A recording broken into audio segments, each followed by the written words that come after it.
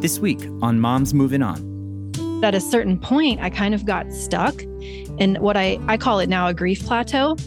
I didn't have a term for it then, but it was when I was past that acute grief and I was back to functioning. And everybody was telling me how strong I was, and from the outside, I'm sure that I looked strong, right? Because I was doing the things. I was back to work. I was going through the motions, but it felt very hollow and very robotic. And I had this little voice in the back of my head that was like, I think this is the best it's going to get.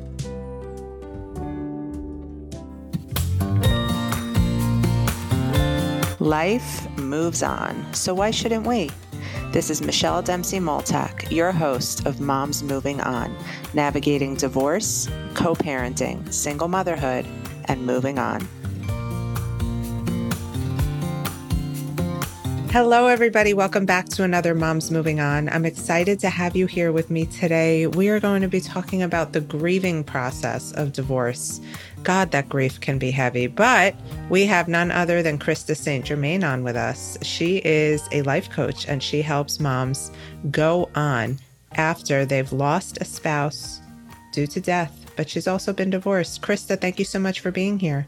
Totally my pleasure. Nobody ever wants to talk about grief, so I'm always excited. I mean, we kind of have to. Because Thank you. Those questions, and I'm sure you get them all the time, like, how long am I going to be grieving this marriage? And I feel like there's no one size fits all for that, as you know. No, definitely not. And I think that's part of the problem, right? Is that we don't talk about it enough. So I'm glad we're going to talk about it. I'm glad we are going to talk about it. And if you want to just share some of your story to help our listeners understand what led you to this path of helping women work past their grief. Yeah.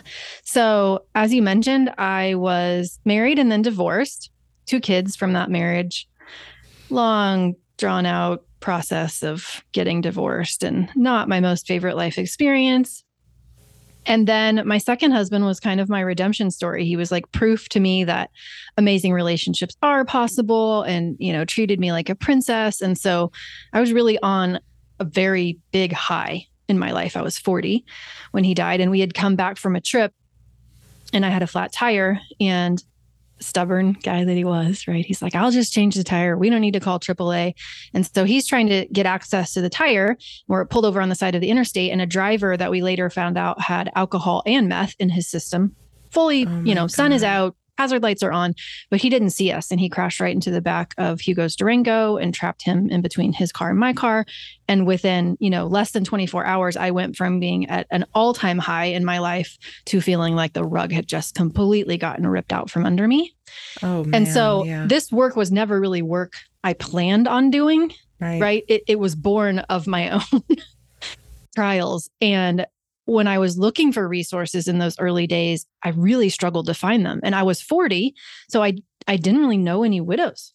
Like, I didn't know anybody who could relate to what I was going through. I had a wonderful therapist, and she was doing the best she could, and love her very much. And that was very helpful to me. But at a certain point, I kind of got stuck in what I call it now a grief plateau.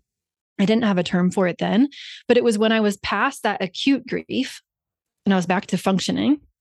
And everybody was telling me how strong I was, and from the outside, I'm sure that I looked strong, right? Because I was doing the things. I was back to work. I was going through the motions, but it felt very hollow and very robotic. And I had this little voice in the back of my head that was like, I think this is the best it's going to get. Like, I think your best days are behind you. Mm-hmm. And I didn't want to accept that, but I also didn't know how to not accept that. Right.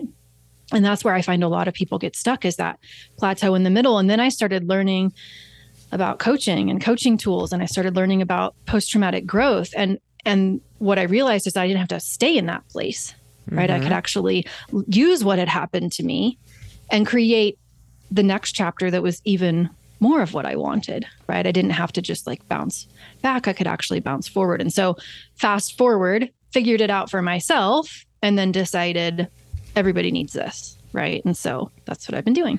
Everybody does need this, because whether you have experienced an unfortunate loss like you did, or you are going through a divorce after being married to somebody for many years, and it kind of feels like a death in its own right, and to some people, that grieving is so necessary. But I feel like if we had somebody holding our hands through it to say, okay, yes, grieve now. Okay, yes, today we need to get you out of bed. Like, how does it all work? Yeah. Or even if we just had some accurate information about grief, right? I found myself only having known about the 5 stages of grief. That was the only grief theory I knew about, right? And I think that's what most people have heard about. And so naturally, because that's the only thing we know and because nobody really talks about it, we're kind of set up to fail straight out of the gate, right? Because the 5 stages of grief was never intended to be linear. Right. It was actually a study of hospice patients. It wasn't even about what happens when you experience I'm happy you're grief. saying that. Yeah. Yeah. Like, yeah. The stages happen all out of order for everybody and everyone in a different order. And then everyone's like, aren't I supposed to feel angry first and then sad? Right. And I'm like, no, you're not supposed to do anything. Am I feeling enough anger? Is this too much anger? Yeah. We try to measure ourselves against this, idea that was an amazing idea in its time because it started some very valuable conversations. Right. But it's not the end all be all of grief. And it doesn't really represent most people's experience. And also, I think just by the very nature of the word stages, it implies that grief has an end. Right. Wow. Which it doesn't. Right. Right. So if we're thinking, I've got to go through these stages, something must be wrong with me. If I'm not going through the stages or I don't get to an end where I'm somehow out of grief, then there's something wrong with me. And then we just create suffering. Right. Right. Well, I know you work with women from all over the place, dealing with all different things, but what are some commonalities about the grief process that you see repeating in everybody that you work with? So I think what might be useful is to think about how we create suffering out of pain. Mm-hmm. Right. And I know it's kind of cliche, but that's saying that, like pain is mandatory, suffering is optional. Pain is inevitable, suffering is optional. So many people have said it in different ways. But I think that's very true. But because we're taught to believe that feelings are problems, we're kind of taught that we're supposed to be happy all the time. There's something wrong with us if we're not.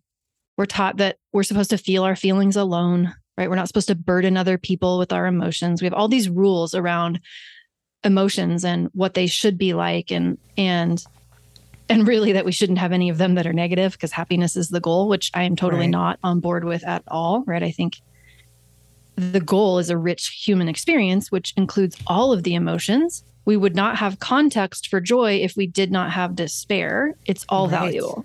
Right. So we take this clean pain experience or this potential of a clean pain experience, just the pain in and of itself, and then we dirty it all up. Accidentally, of course, we don't know we're doing this to ourselves, but we dirty it all up by judging it, by judging ourselves for having it, by resisting it, right? By not treating it as something that is a natural part of the human experience, that if we just open up to it, will flow through us and is supposed to. And so we end up kind of turning up the volume, right? Like if I'm dreading loneliness, right? Chances are that my last experience of loneliness was part loneliness, right? Part clean pain, but it was a whole lot of, I shouldn't be feeling this way. There's something wrong with me. I don't want to be feeling this way. It shouldn't be lasting this long. Something's wrong with me, right? There's a whole bunch of judgment and resistance. I don't want to feel it, me trying to actively get away from it. So a huge part of the intensity or the volume of that experience was actually my resistance and my judgment. Right. Well, but it's also fear too, because nobody really understands loneliness without having experienced it. And if you've experienced it, you're scared of it because it's an unpleasant emotion. Well, and what I would argue is that what you're scared of is the resistance and judgment. And it's not your fault that you're scared of it because nobody's ever taught you how to experience it in a clean way. And once you experience in a clean way, right, and it's just the pain by itself or just the loneliness by itself, what you realize that it's really just a vibration in your body caused by a thought in your mind. It's not as big of a deal as we tend to make it, but nobody taught us how to feel our feelings. So we end up not actually feeling them. We're resisting them. We're reacting to them. We're trying to make them go away, right? We're shoving them down. We're covering them up. But when we actually experience it, which is one of the first things I love to teach people in my coaching program, Right Widows, because nobody comes to me knowing this, we can totally change our relationship with feelings and we can get good at feeling them. And then they're not something we have to be so worried about, because really everything you want on the other side of divorce or grief requires you to feel negative emotion, right? Yeah, absolutely. So tell us about your journey through grief. What did it look like for you? How did it come up? How did you balance it with young kids at home? Oh, yeah. Good question. In the beginning, I barely remember. I think I was I know I was functioning very well, oddly, but it felt really numb and just, again, kind of robotic. Hugo and I had a trip planned to go to Mexico with our kids. We had recently bought a timeshare there earlier that summer. And so we had already planned a trip about 2 weeks after he died. And so I got us on that trip. I don't remember much of it, right? I got my dad to go with us and we all went, Hugo's son and my two. I handled the paperwork, but I don't really remember handling much of it. Right. I got out of bed, but it's just all kind of a blur. And then I did a lot of talking and a lot of journaling, right? Talking to my therapist, journaling in a notebook to just get myself to a place where I actually could recognize that it wasn't a dream, right? Because the brain has to go through, which I didn't realize at the time, but the brain has to go through a process of acquiring new data so that it can make new predictions, right? Because it's used to, okay, the garage door opens and that's him. Right? Or something happens and it's used to, okay, you pick up the phone and you text him. Right. Or you roll over in bed and he's there. That's happened so many times that's what the brain expects. And you have to go through a process where the brain kind of unlearns and relearns what to expect. So everything just feels weird. They're like, no, I'm pretty sure he's on a business trip. Right. So that happened. Widow fog, griever's fog. I call it widow fog, but I think griever's fog is a fairly appropriate term. Yeah. Yeah. Right. Because basically everything's out of whack, right? Your hormones are out of whack. You're not sleeping as well. Like your whole body is completely out of whack. And so you can sometimes lose your ability to process information with the higher part of your brain, right? It already has such a limited bandwidth anyway, that when we tax it with all the other things that are going on, it's almost like it feels like there's cotton candy in your brain. Right? Like you just can't remember stuff. You can't process stuff. I would read so frustrated because reading was always how I would kind of empower myself, right? I would go to the experts and read, and I wanted to do that with grief, but I couldn't because I would read and nothing would stick. It was like reading the same paragraph over and over and over. Yeah. So I went through that. And then, but I was lucky. I think I had a very supportive family in terms of my parents, and they were great about helping me, helping take my children for time so that I could have time by myself. I think innately, I kind of knew too that you don't do your kids any service if you hide how you feel from them. Amen. And I had already known how to tap. Tapping has been one of my go-to tools for a decade or more. And so I did a lot of tapping with myself. I did a lot of tapping with my kids and a lot of just allowing us to all feel how we felt. So I think those things were pretty good, survival strategies. I imagine your kids had a close relationship with Hugo. It was interesting. My daughter was older. She was 12. She had the closer relationship with him. Well, they were impacted in different ways. What I noticed about her was even though she spent less time with him, she felt the impact of what she lost in the future. Got it. Right. She knew that, she was expecting he was going to teach her French, right? French was his first language. He was going to teach her how to water ski and how to snow ski. And she could see he was going to help her with calculus when she needed it. And that was really interesting to watch her lose that versus my son, who was 9. Not that this even matters because I don't want to make any assumptions on age of children and what they go through. But my son really kind of lost he realized people could die. He realized he could lose people. Mm-hmm. It was less about the loss of Hugo and more about the realization that maybe people I love can die. Because it was the first person that he loved who died. Yeah. Right. And so it was, Mommy, I want to, I remember one time, Mommy, I just want to, if you die, I just want to die 5 seconds before you do. So I don't ever have to be without you. Wow. Right. Like that was his journey. Yeah. Wow. And he spent more time with Hugo in terms of like playing with him and, hanging out with him. But it was actually less about that relationship and more about the overall idea that people we care about die. Wow, Krista, this is, I'm sorry for you and your family, but I think the fact that you are so well versed in being a good communicator and letting people express their feelings obviously benefits your children so much. It's here. Oh my God, I can't believe it. My book is officially out in the world. Have you ordered it yet? It's called Moms Moving On, Real Life Advice on Conquering Divorce, Co-Parenting Through Conflict, and Becoming Your Best Self. Moms Moving On is filled with practical, actionable, and empowering advice from someone who's been through it and comes out the other side, me. Through inspirational stories, rituals, journal prompts, and my guidance, you'll learn how to navigate your divorce with confidence, adjust to life as a single mom, shift your perspective to find your way back to your best self, and create the life you truly deserve. So order it now. What are you waiting for?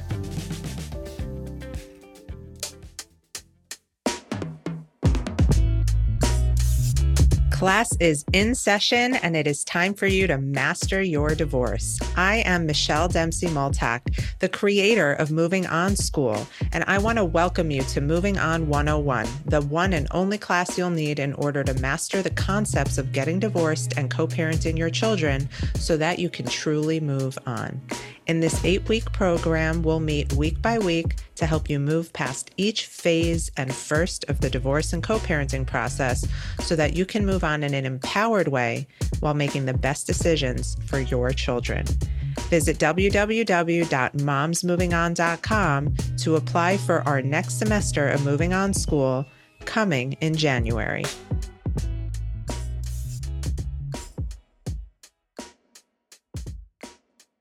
How do you manage the grief? Like, how much is too much? How do you know if it's grief or it's depression, or is it all kind of like muddled together? How can you tell? Yeah, there can be a lot of overlap. I think if you're doubting whether it's grief or depression, then you probably want to get an opinion that is outside of your own brain, like someone who's qualified to diagnose clinical depression would be of value to you. But one of the things you said is like, how do I know if it's too much grief? I think that's actually one of the things that holds us back is the idea that there is too much. And again, that's born from us not being taught how to allow emotion to pass. And so it's very common, I think, for people to be scared of allowing a feeling because they worry that if they really truly allow it, that they're going to fall into a hole and never come out. Right. Yeah. That's not depression. Allowing a feeling is not depression. They're different. Right. But we have to be willing to allow it. And I think we can start with some of the emotions that scare us the least, right, and practice and learn the skill, and have, develop other tools in our tool belt. That's why, I teach a couple of different processes, but tapping to me is always. Can you explain more about tapping? Tapping? Sure. Yeah. Tapping is, some people call it emotional acupressure. So essentially what you're doing is you are tapping on energy meridians or acupressure points in your body. And while you're doing that, you're sending the signal to your amygdala, right? Your fight, flight, or freeze part of your brain that you're safe. And so it's very easy to do. You can YouTube it and find a million resources for it. There's an app called the Tapping Solution that I think is particularly powerful. I don't have any affiliation with them. I just like them. But basically, you're just tapping on these parts of your body, and you would set it up with a setup statement. You always start on the side of your hand, and you acknowledge the truth. So like, even though I feel so sad that this happened, right? It's okay for me to love and accept myself. So you state the truth. And then you have a grounding statement, something that feels true to you. So I deeply and completely love and accept myself, or I acknowledge the way that I feel, or this is the truth of how I feel, or right here and right now I'm safe. You have to kind of play with it and see what works for you. But it's, even though I feel this way, even though I'm so scared of feeling lonely, this is the truth of how I feel. Right. Right. Even though I'm so scared of feeling lonely, this is the truth of how I feel. And you say that 3 times, and then you just go through the points. This loneliness or this fear, right? And you just tap on the points as you remind yourself of the it. Mm-hmm. And what you will find is that after a few rounds of that, sometimes it can get a little intense, a little worse before it gets better. But persistence is really key with tapping. And if you do it long enough, for me, I always feel like I lost 20 pounds of emotional baggage. Like wow. I will go from, 8, 9, 10 intensity to 0, 1, 2. The tears almost always come, which for me, very cathartic. Right. But it's a way to process intense emotion. Also in my coaching program and depending on who you're working with, it can be a way to shift beliefs that are stuck, right? To kind of help you change beliefs. But for me, like with we all have triggers, I think. So, like I'm imagining your listeners, there are songs that they listen to, there are, restaurants that they went to, there are things that they saw, maybe they saw their person having an affair with someone. Like there are things that when they are reminded, maybe they're watching TV and all of a sudden a scene, takes them right back to a painful part of the breakup or a painful part of their relationship. And it's a trigger, right? Our body is remembering something that happened before and associating it with what's happening now. And we don't feel safe or we feel intense about that. Mm-hmm. And so tapping can be a great way to go back and reprocess those memories so that we don't have the trigger when we see the same thing or hear the same song anymore. Oh my God, that sounds like magic. We're going to have to try that. That's incredible. So how many years has it been for you? 6, a little over 6. 6 years. And you said that grief is not something that ends. So this is something. So would you say you were like full-time grieving for how long? Well, I didn't go back to work for about 6 weeks. So I let myself take that downtime, and then I got to 6 weeks and was kind of ready to go back. He and I worked together as well. So we worked in the same building, the same company, the same people, and it actually felt pretty good to me to kind of go back. It was a little challenging because I had so many memories there, but also it felt comforting because they were my family and they were his family and they felt the loss too. Right. But I just think it's really hard to say when you're grieving and when you're not. I mean, it was intense waves that felt like they were pounding me for those, first couple of months. And then the intensity lessened, but it was still grief. Right. Right. And I think too, it would be helpful. I didn't really say this.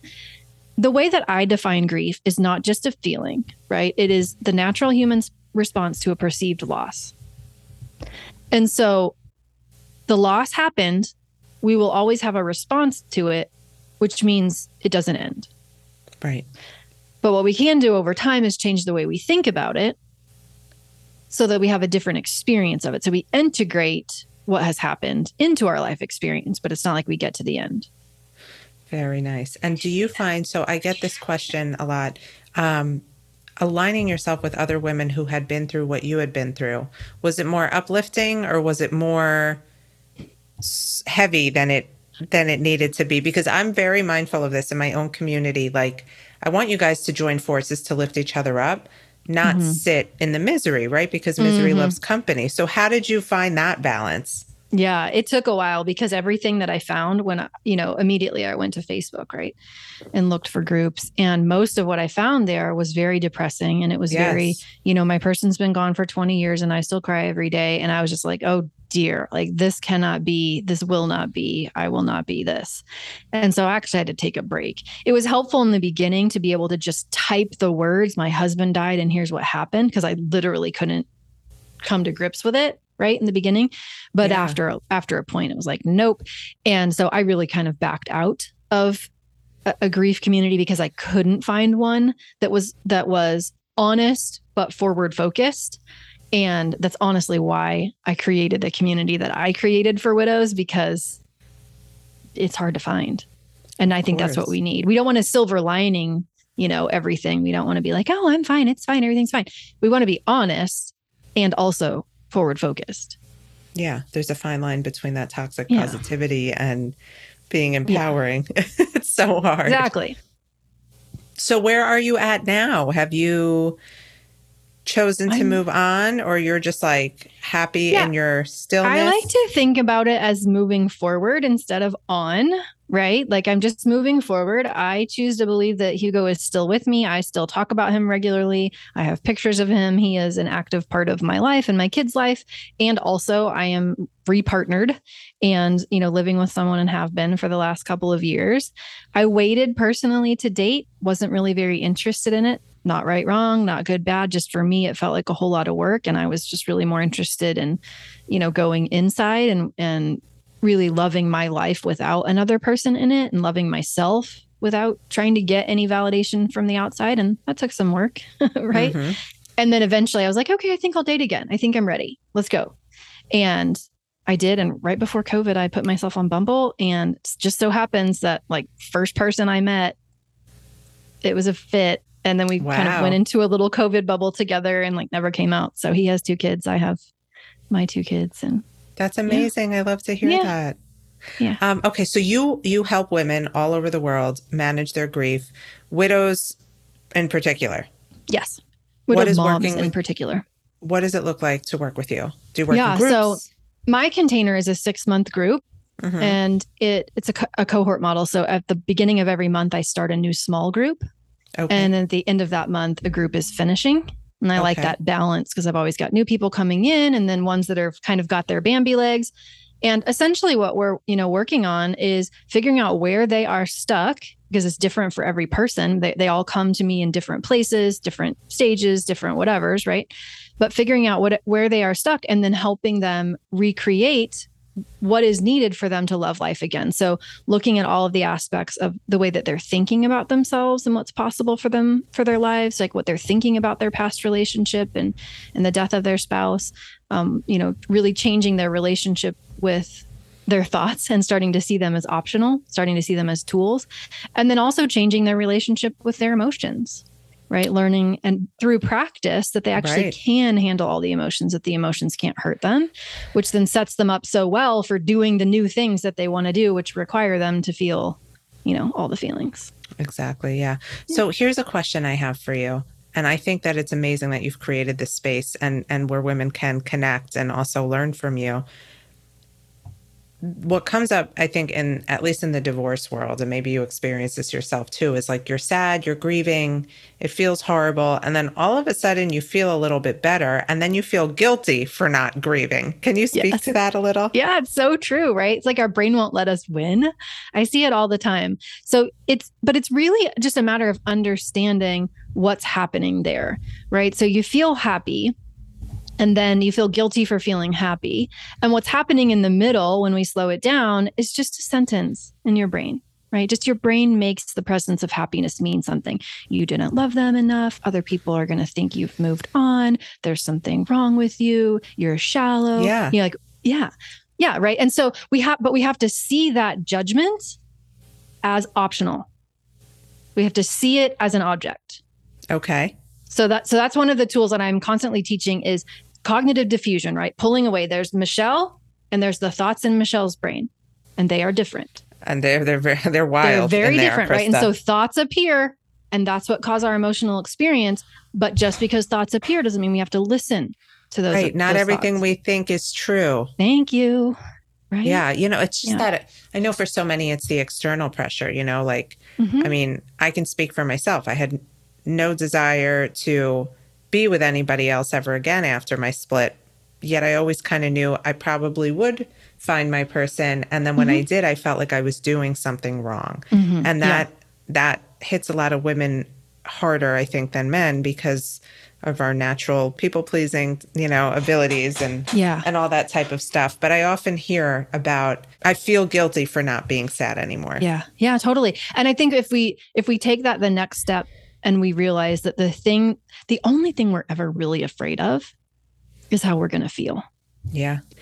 And the reason we're going to feel the way that we feel is because of what we choose to think, right? Yes. What we choose to believe. And so if other people are like, well, they have judgments about you, they will. People judge. That's the way of it, right?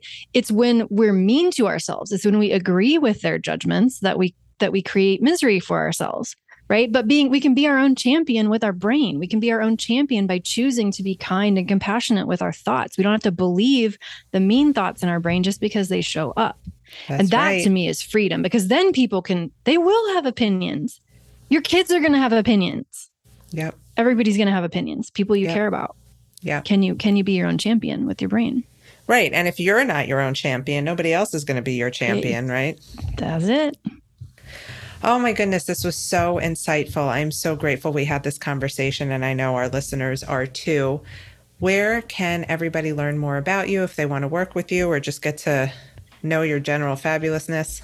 Yeah, if they're podcast listeners, which clearly they are, they can listen to the Widowed Mom podcast. It's obviously a little niched, but we cover a lot of grief and growth and post-traumatic growth, and I think it's valuable for everyone. So they can definitely listen to that. Yeah, and then they can find me on the interwebs at coachingwithkrista.com. I've got a free grief course that might be helpful to people, just kind of like a grief 101. Link that. Yes. Yep, that's on the homepage, and all the social contacts and everything are there too. Fabulous. For everybody listening, thank you so much for tuning in. If you are having a hard time managing your grief or processing your grief, reach out to somebody who can help you through it. If it all seems too heavy to handle, please call a professional. That will always be the right step for you. Until next time, everyone, thanks for being here. We'll see you next time on Moms Moving On. So you want to be a divorce coach, but the term divorce coach is a broad one because there is just so much you can cover in the world of moving on. Maybe you find yourself gravitating towards clients with high conflict co-parents, or perhaps you have a knack for helping women pull themselves out of bed when they feel overwhelmed with single mom responsibilities. No matter your ideal client, the one thread that will unite them all is that they're moms, and moms need a different level of support when it comes to divorce coaching. With my Moving On method, you'll not only learn how to best support a client through their divorce, you'll also learn how to help support them as they transition into their new role as co-parents and managing a coaching business. I'm Michelle Dempsey Multack, certified divorce and co-parenting specialist, and I founded the Moving On method after years of working with clients from all over the world and seeing them all struggle with the same issues. In this training, you'll learn my 5 principles for helping a client with their moving on process, along with how to make your practice successful. Visit momsmovingon.com today to apply for my program.